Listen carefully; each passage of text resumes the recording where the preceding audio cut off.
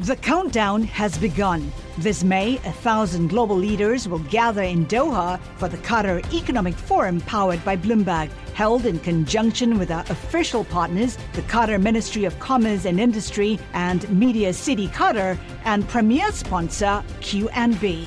Join heads of state, influential ministers, and leading CEOs to make new connections and gain unique insights. Learn more at QatarEconomicForum.com. Welcome to the Bloomberg P&L podcast. I'm Paul Sweeney along with my co-host, Lisa Abramowitz. Each day we bring you the most noteworthy and useful interviews for you and your money, whether you're at the grocery store or the trading floor. Find the Bloomberg P&L podcast on Apple Podcasts or wherever you listen to podcasts, as well as at Bloomberg.com. We are driving the conversation forward. One of the big names that reported earnings last night, Lisa, was Facebook, coming in with some numbers that came in a little bit below expectations, particularly as it relates to the top-line revenue growth and maybe a little bit higher expenses. So that stock is off about 6.4% today. And an otherwise, pretty strong earnings tape for big tech. Let's be real clear. Facebook did not have bad earnings. They just didn't have amazing earnings. They beat estimates by less than 1%, which was a problem for them. And this sort of highlights this key driver of big tech, which is the expectation that this incredible exponential growth will continue. They're being penalized for not having that necessarily. And still there are things like Instagram and the fact that you could potentially check out, as Barry Ritholtz was talking about, that could potentially drive growth. And we were talking with David Garrity about how the campaign spending that will inevitably be ramping up heading into the 2020 elections will actually help fuel Facebook. So amid all of that, it still wasn't enough to get anything more than a what? We saw the expenses. Decline? Yeah, the expenses were up 34%, a little bit more than expected. So the company is investing in the company. A lot of it is it's in anticipation of the 2020 election. They've been ramping up their spending on trying to make sure they have the right content, that the content is appropriate content, that as we come up to the election, that they don't have those same issues with election manipulation that we had in the last election. So they're spending a lot of money there. That's ramping up the expenses just at a time when the revenue growth here in this quarter was the slowest they've reported as a public company. But I think most investors feel like the long-term secular trends of digital advertising really support the likes of not only Facebook, but Google and the others that rely upon digital advertising. So longer term, you still have Instagram, you still have Messenger, maybe WhatsApp to some degree. Lots of revenue levers that this company can pull. Yeah, and to be clear, Facebook shares year to date are up 1.7%, even with today's 8% plunge, given the fact that the shares have just been on a tear. Let's get Dan Ives' opinion on both Facebook and also what to look ahead with Amazon, and then this company called Tesla that seems to be absolutely on an absolute tear. Dan Ives is the equity analyst at Wedbush Securities, the biggest bull on Tesla, and biggest bull, I should say, on Apple, and you've been right on that. Also seeing positive signs in Tesla. What are you looking at in Facebook as the main reason for today's tumble? I think the stock just got over its skis coming into the quarter. I view it as just a speed bump. I mean, this is a stock, in my opinion, continues to go higher, $250, in terms of our target. And I view it as one where anytime these FANG names get hit, in our opinion, those are buying opportunities because we believe ultimately 30-35% higher, for large cap tech the rest of the year. So let's switch gears to Tesla. The stock just extraordinary, up 11.5% today, all-time high up. It's more than doubled over the last year, Dan. I guess, this has always been a fight between the bulls and the bears on this name, but it looks like the bulls are winning this fight right now.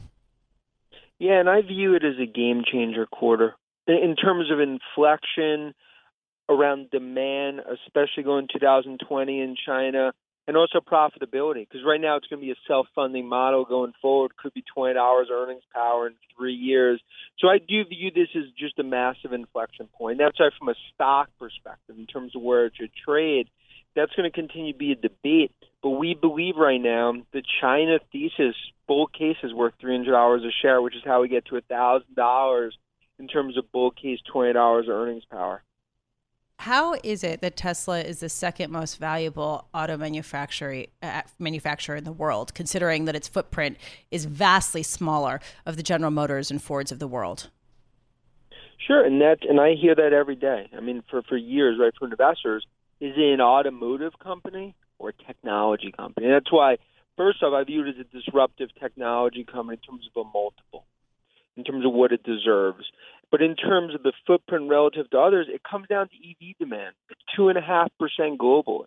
We believe going 8% in the next 4 years. You start to put that through. That's why right now, in terms of looking out, Tesla continues to be the core EV play, and penetration rates are so low. I look out at a decade, I think 1 of every 10 cars is going to be EV. And I think that's why right now you're seeing it reflected in the stock as this becomes really a parabolic inflection point, to some extent similar to what I think we saw even with the iPhone in 2007 in the smartphone industry in terms of what's happening in EV. So, Dan, let's say the market for electric vehicles does develop, very quickly. Can they even make the cars to satisfy that demand, or won't a General Motors or a Toyota or one of the people that already have big factories set up fill that demand? Yeah, and that's really been the shadow that was going to happen. Thus far, if you look at it, they've not just had the moat in terms of Tesla. They've continued to just expand production. Shanghai, now you have Berlin coming up this year. And production, there'll be 1 million cars per year. If you look at traditional auto manufacturers, both in the U.S. and even internationally, been slow to the gate in terms of production, in terms of releasing cars, as well as ones that could compete with Tesla just from an EV perspective in terms of mileage and battery relation. So I think that's why right now it continues to be Tesla and Musk's world, and everyone else is paying rent in terms of the EV market. Of course, there is this question about profitability per unit, and that's been coming down dramatically. It remains to be seen how profitable Elon Musk can be as he tries to dominate the electric vehicle market, especially because it really hasn't been taking off as much as people had expected globally when it comes to consumers' preference. I'm wondering, does that concern you, the profitability aspect of this? Yeah, and you obviously raise a great point, because if you go back 2-3 quarters ago, let's call when the stock's $250, the big issue is they're going to need to raise capital, and they're not profitable. So they do raise capital in terms of the convert, and then profitability starts in terms of the cuts, and they're able to get the volume and show the profit. So that's why right now that's going to continue to be, a big question mark. But if you look at what they're proving now, you could get to $20 earnings power 2 years earlier than expected. And that's a self-funding model. It takes the capital raise off the table. And I think that's really what you're seeing reflected in the stock right now, is that there could be speed bumps along the way. But as of right now, it looks like, a Mayhem's-like performance. Hey, Dan, let's talk about another tech company that's hitting all-time high today. Microsoft, Microsoft had good numbers last night. What were your key takeaways there? Because I'm hearing some really good things about their cloud business. Yeah, I think this is one, I wouldn't call it under the radar, but if you look what Nadella has done at Microsoft, golden touch in terms of the cloud transformation, Azure growth beat by 1,000 bips.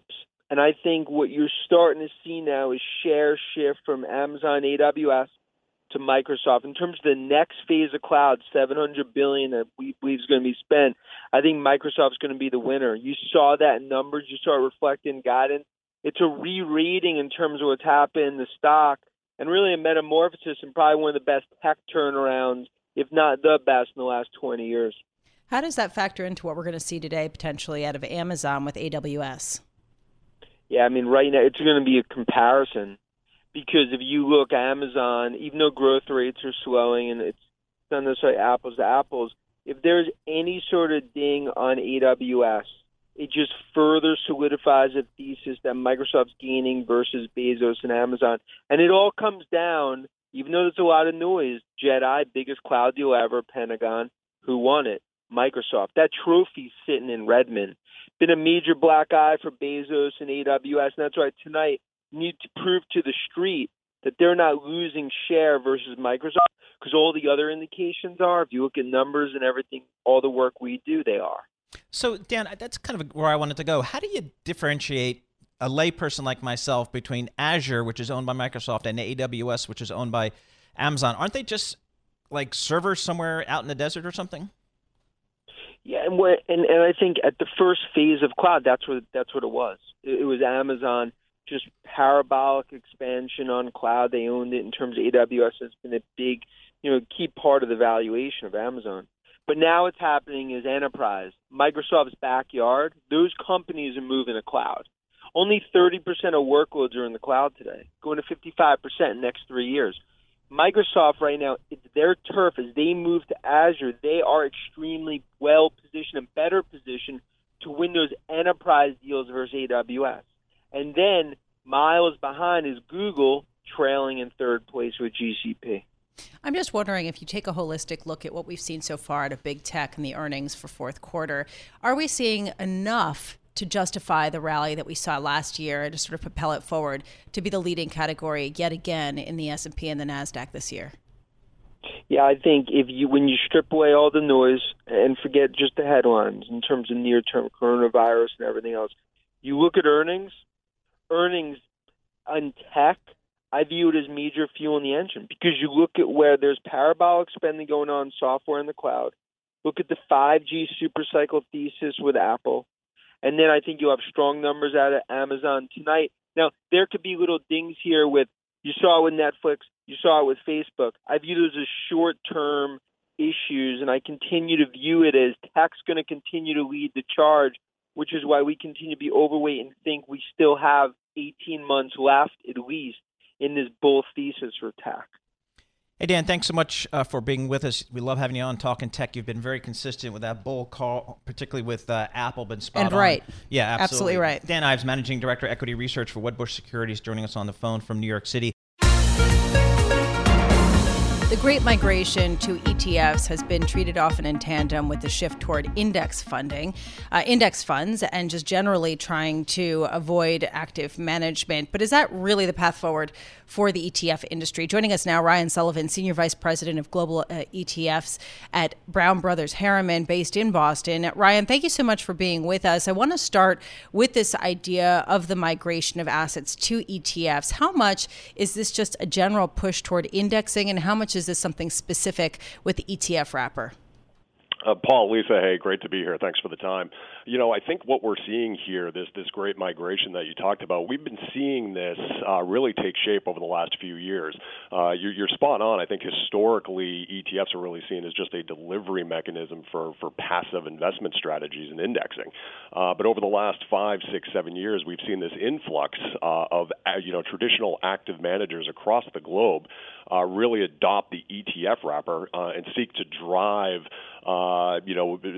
more specialized, more actively managed strategies. And that's taken shape in both the domestic and international equity strategies, fixed income, and now this year in our 7th annual ETF investor survey, we're seeing a lot more demand for active ETFs. So this year in particular, 62% of U.S. investors said they wanted to increase their allocations in 2020 to actively manage strategies in the ETF wrapper. So we think this is really just the beginning of this tilt where ETFs are seen as a viable wrapper for a number of different types of investment strategies. I'm glad you mentioned active ETFs, because to me that's an oxymoron. What is an active ETF? I thought an ETF by definition is it's passive.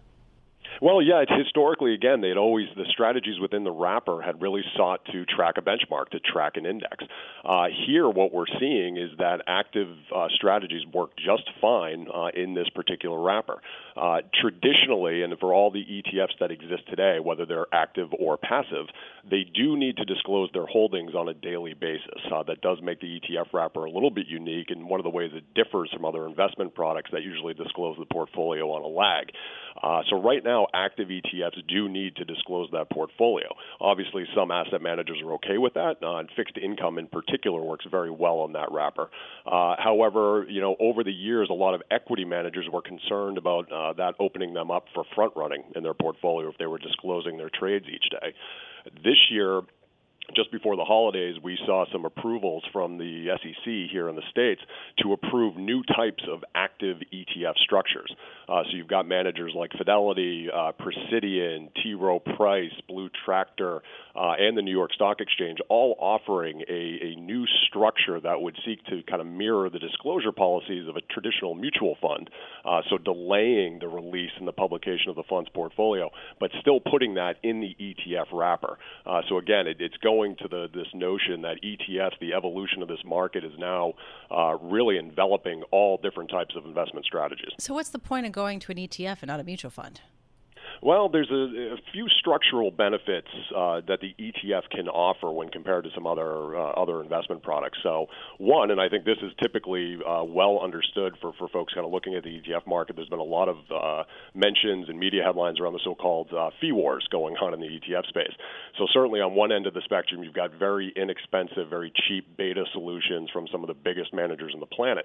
But that low cost is driven by some structural elements within the ETF wrapper. There's elements like the cost of the transfer agent. This is near and dear to our heart at Brown Brothers, where we really support the plumbing behind these funds.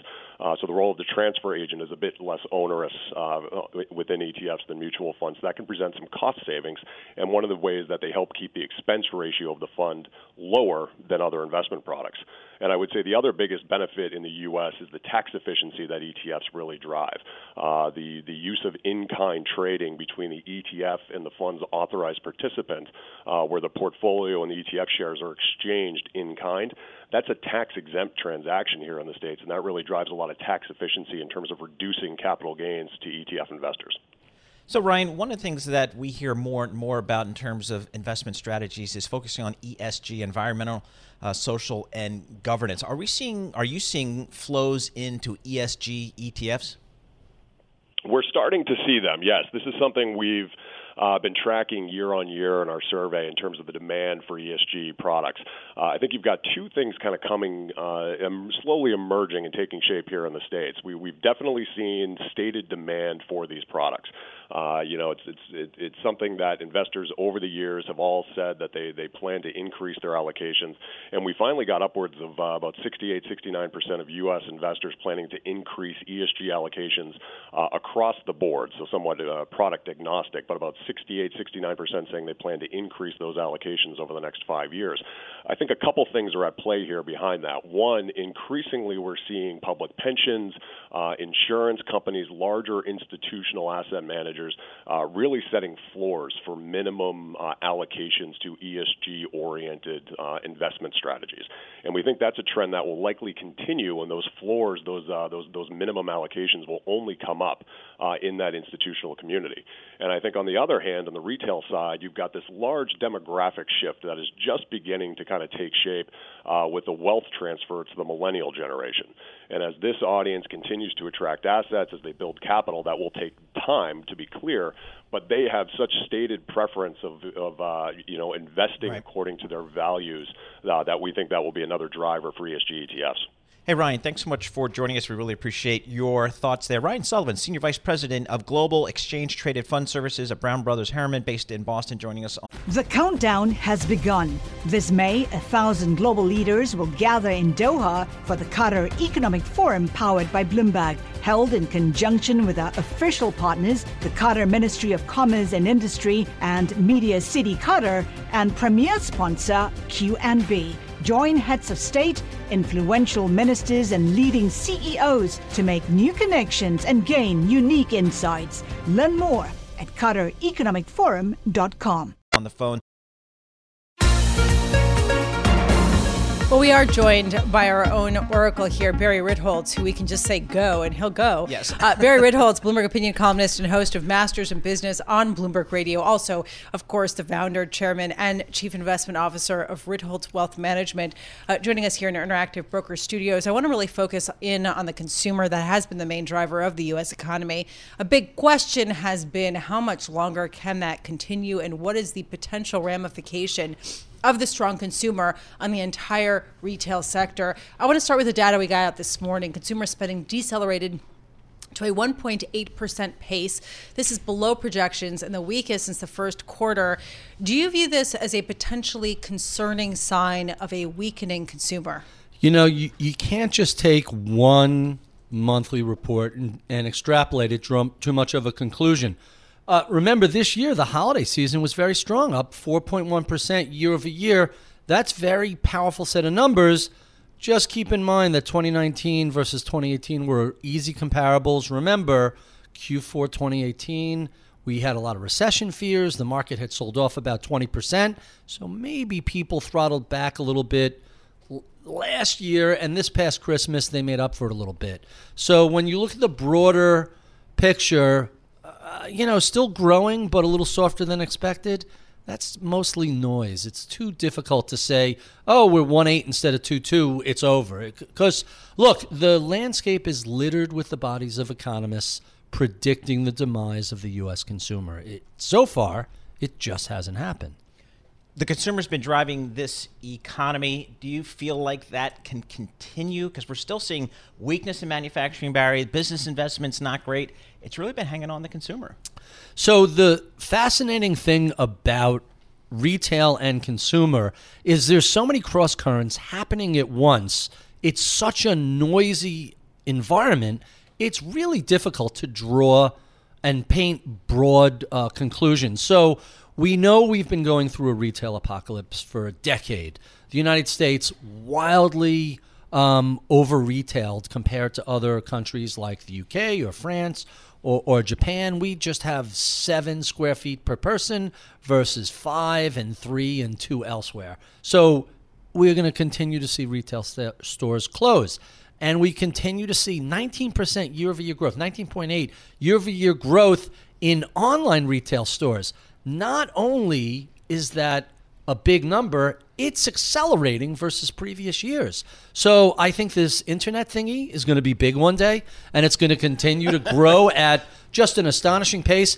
Online retail is now about 15% of retail, up from about a third of that a decade and change ago.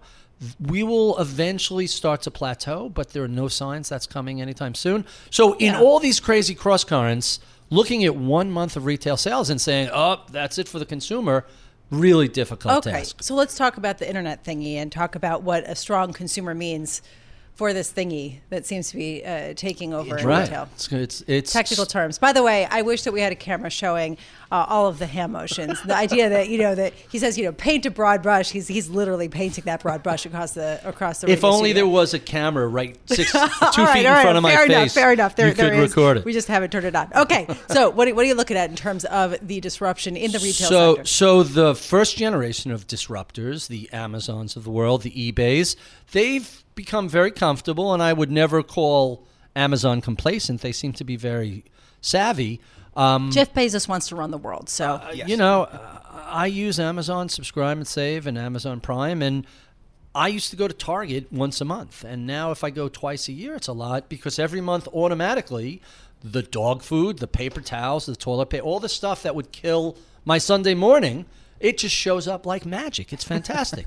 But I'm a different generation, and if you're under 30, you're mobile first. You are very excited about all of the Facebook properties like Instagram, and Instagram is rapidly becoming not just an influencer like it was a few years ago, but Instagram checkout is becoming this way that you see a pair of sneakers on Instagram that you like and you click on it, and Instagram facilitates that transaction. It's become too easy to make purchases. Keep in mind, this is the fastest growing part of Facebook. And the old joke about Facebook was, well, it's become where my mom and grandma are.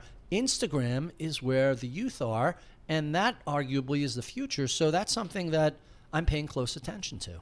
The gram, or IG as the kids call Insta. it, right? Insta? Insta. All right, Insta. it's all about the gram. Stock, actually, Facebook down about 7% today on some of those disappointing numbers from last night, but the company did call out that Instagram checkout as a growth driver. So one of the things when we talk about retail, and we talk to retail analysts, they say that the U.S. is still overstored, and we still got to close a bunch more stores. Mm-hmm. Is that kind of you believe that we're still overstored, even with all the closures of Kmart's and what's absolutely. So when you gotta be a little more thoughtful about looking at the stores that are either like Sears and Kmart are the Walking Dead. Nobody's told them they're dead. Someone will eventually tap them on the shoulder and say, everyone tells them that they're dead. Well, they just haven't gotten the yet message. They consider. How about JCPenney?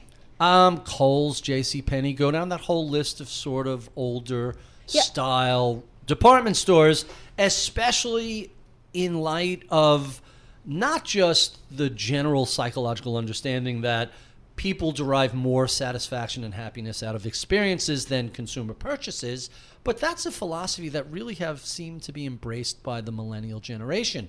And so the struggle that we see in a lot of retail is how do we make experience part of our sales process? And some really successful retailers have come up with ways to do that. Same with the direct-to-consumer sales. When we look at things like Allbirds sneakers, or go down the list of the new niche products that are all being sold direct-to-consumer instead of needing a big retail department store to sell it, that's a substantial challenge to the Macy's of the world.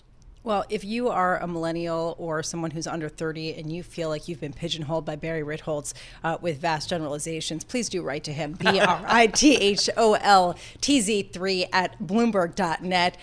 He's wonderful. He will continue to talk with you and tell you why you should be all about the gram, or perhaps more about experiences than things. Barry Ritholtz, Bloomberg opinion columnist and host of Masters in Business on Bloomberg Radio, founder, chairman, chief investment officer of Ritholtz Wealth Management, and Oracle of Bloomberg Markets AM. Thank you so much for being with us. Well, the spread of the coronavirus is impacting financial markets far and wide, and that includes the commodities markets as well, including the metals. To get a sense of what's going on there, we welcome Will Rind, founder and CEO of Granite Shares, joining us here in our Bloomberg Interactive Broker studio. Will, thanks so much for joining us. Let's start with gold. Gold up again today. I'm looking at the chart. It's a good chart if you're long gold. Give us your sense of how gold has been trading as it relates to kind of things going on in the marketplace, including the coronavirus. Well, thanks, Paul. As you already know, I mean, this year has been a good environment for gold. So if it wasn't already a good time for people to buy gold, I think that this whole situation with the coronavirus has just made it even more acute for investors looking for some kind of hedge or some kind of response to the confusion out there. All right, hold on a second. Full disclosure. You happen to run a gold fund, right? I do. Okay, yeah. all right. Let's be bar. real honest. Okay, so this sort of comes to a question of how you invest in gold, because you can have a position of whether gold is going to go up from here, and a lot of people do have that. So yes, you're probably talking your book, but also there are a lot of people who actually back that, given where we are in the economic cycle and given some of the macroeconomic concerns. But going forward, is there a difference in how people access this market? Yeah, so I think, like I said, before this coronavirus thing happened, you got central banks increasing their balance sheet, interest rates coming down. So that was already the environment that a lot of people needed to feel more confident about buying gold. And in some respects, it was a little bit analogous to when gold made an all-time high. You had quantitative easing happening, dollar going down, interest rates obviously coming down, particularly real interest rates going negative. So a lot of those components are alive and well today. I think the other part of it, which has probably dissipated a little bit, at least until the last week or so, has been fears of some kind of correction in the market. I think those have kind of gone away a little bit, and people have focused more on just expanding the balance sheet and looking for some kind of hedge to that. How about some of the other precious metals? Have we seen a similar move that we've seen in gold in others? We have, and in many ways we've seen some pretty outsized moves in some of the other metals. So as some of the listeners might know, palladium has been a really kind of incredible story. That went from a metal which was really kind of unloved over the last few years to a pretty severe supply shortage in the market, which has propelled those prices up to $2,200 an ounce. So most people were shocked when the price of palladium went past gold, but then it has now accelerated to more than $2,000 an ounce. Similarly, the price of silver has gone up as well. And I think the one that everyone's watching at the moment is platinum, because the price of platinum has started to move, but that's been kind of the laggard in the precious metal space, but trading at over $1,000 an ounce less than palladium.